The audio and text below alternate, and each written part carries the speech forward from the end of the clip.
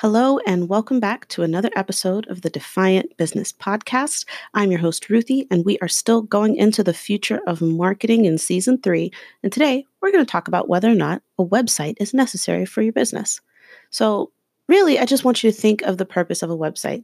It's an opportunity for people to research more about you and your company in a low pressure setting. These people may not have met you before. They may be coming straight off of search engines right onto your site. What is your site communicating to them? Not having a website won't stop any clients you have now from referring people to you. So if you've used your network and managed to get clients that way, which you should always do if possible, that's wonderful. So it's not going to stop the referrals from coming in, but it may stop those referred people from moving forward. Your website indicates seriousness and investment. The more professional it looks, the more trust you engender. According to a marketing study called Converting Website Visitors into Buyers, website investment causes prospects to believe something about your ability. So the more it appears that you've invested in your website, the more capable you appear to your prospects. They noted that investing in website design may be one observable signal that firms can use to communicate their abilities and boost searchers' online purchase intentions. So they also noted that font, background color, and the use of technology are ways that we can communicate investment. And they also noted that in the absence of knowing how much integrity a company had, how much benevolence is built into the organization, ability was the key purchase factor. So it could be that when you do get that referral, you may still get it even if your website does not communicate ability. You may still land that client, but that's only because they have the prospect has reason to believe that you are a company with integrity, and those are other influences that kind of outweigh the perception of ability. But think about it.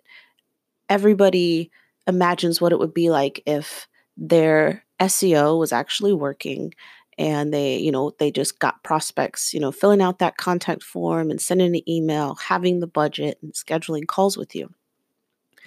But if they go from the search engine to your website and they're not impressed, if your website does not line up with your business values, if it doesn't communicate what it is that you hold important as a company, your mission statement, your vision for the future, how you work with prospects, your company values, if it doesn't communicate that in the design and in the content and in the colors and all of these aspects that come together and play a role in marketing and visual marketing and digital marketing. If you don't have all of these components working together for you, then there's an incredibly high chance that you will lose the prospect on your website. And this is where we talk about, okay, you're getting site views, but you're not getting conversions. And conversions don't always mean, cha-ching necessarily. If you're a consultant, you may not be selling anything on your website, but you're selling yourself. What you're selling is schedule the discovery call. That is a conversion. So when we say conversions, in this context, it just means that you've gotten a site visitor to progress to the next step. And, the vast majority of people will not progress to the next step, at least not in that moment. But if you're meeting it's called key performance indicator, KPI. If you're meeting your conversion KPI, then you're fine. But if you're not, this could be the problem. If your website looks like it's from 2000, if you have a unprofessional sounding URL, right? ruthiebowles.wordpress.com. That was mine when I got started. And it was okay when I got started. But when I had the funds to invest in an actual website with the proper URL, that was one of the first things that I did. Purchasing a domain and purchasing hosting is not super expensive in the grand scheme of things. It'll probably run you a couple $100. But going from having, .squarespace or .wordpress or whatever it is at the end of your name to your own URL elevates your perceived professionalism. And that is what this is about. using your website to further your brand. So even if you're not getting a whole lot of organic search engine traffic, is your website still working for you? Does it work for you when people click over from LinkedIn or Instagram or when you send out your email? If it's not, then your website is not fulfilling its purpose, which is to work for you 24/7. Now, I'm not a website designer. But this is something that is incredibly critical for any person looking to pull in business from the internet, whether that's get on the phone call and then sign the client or have them actually purchase a product.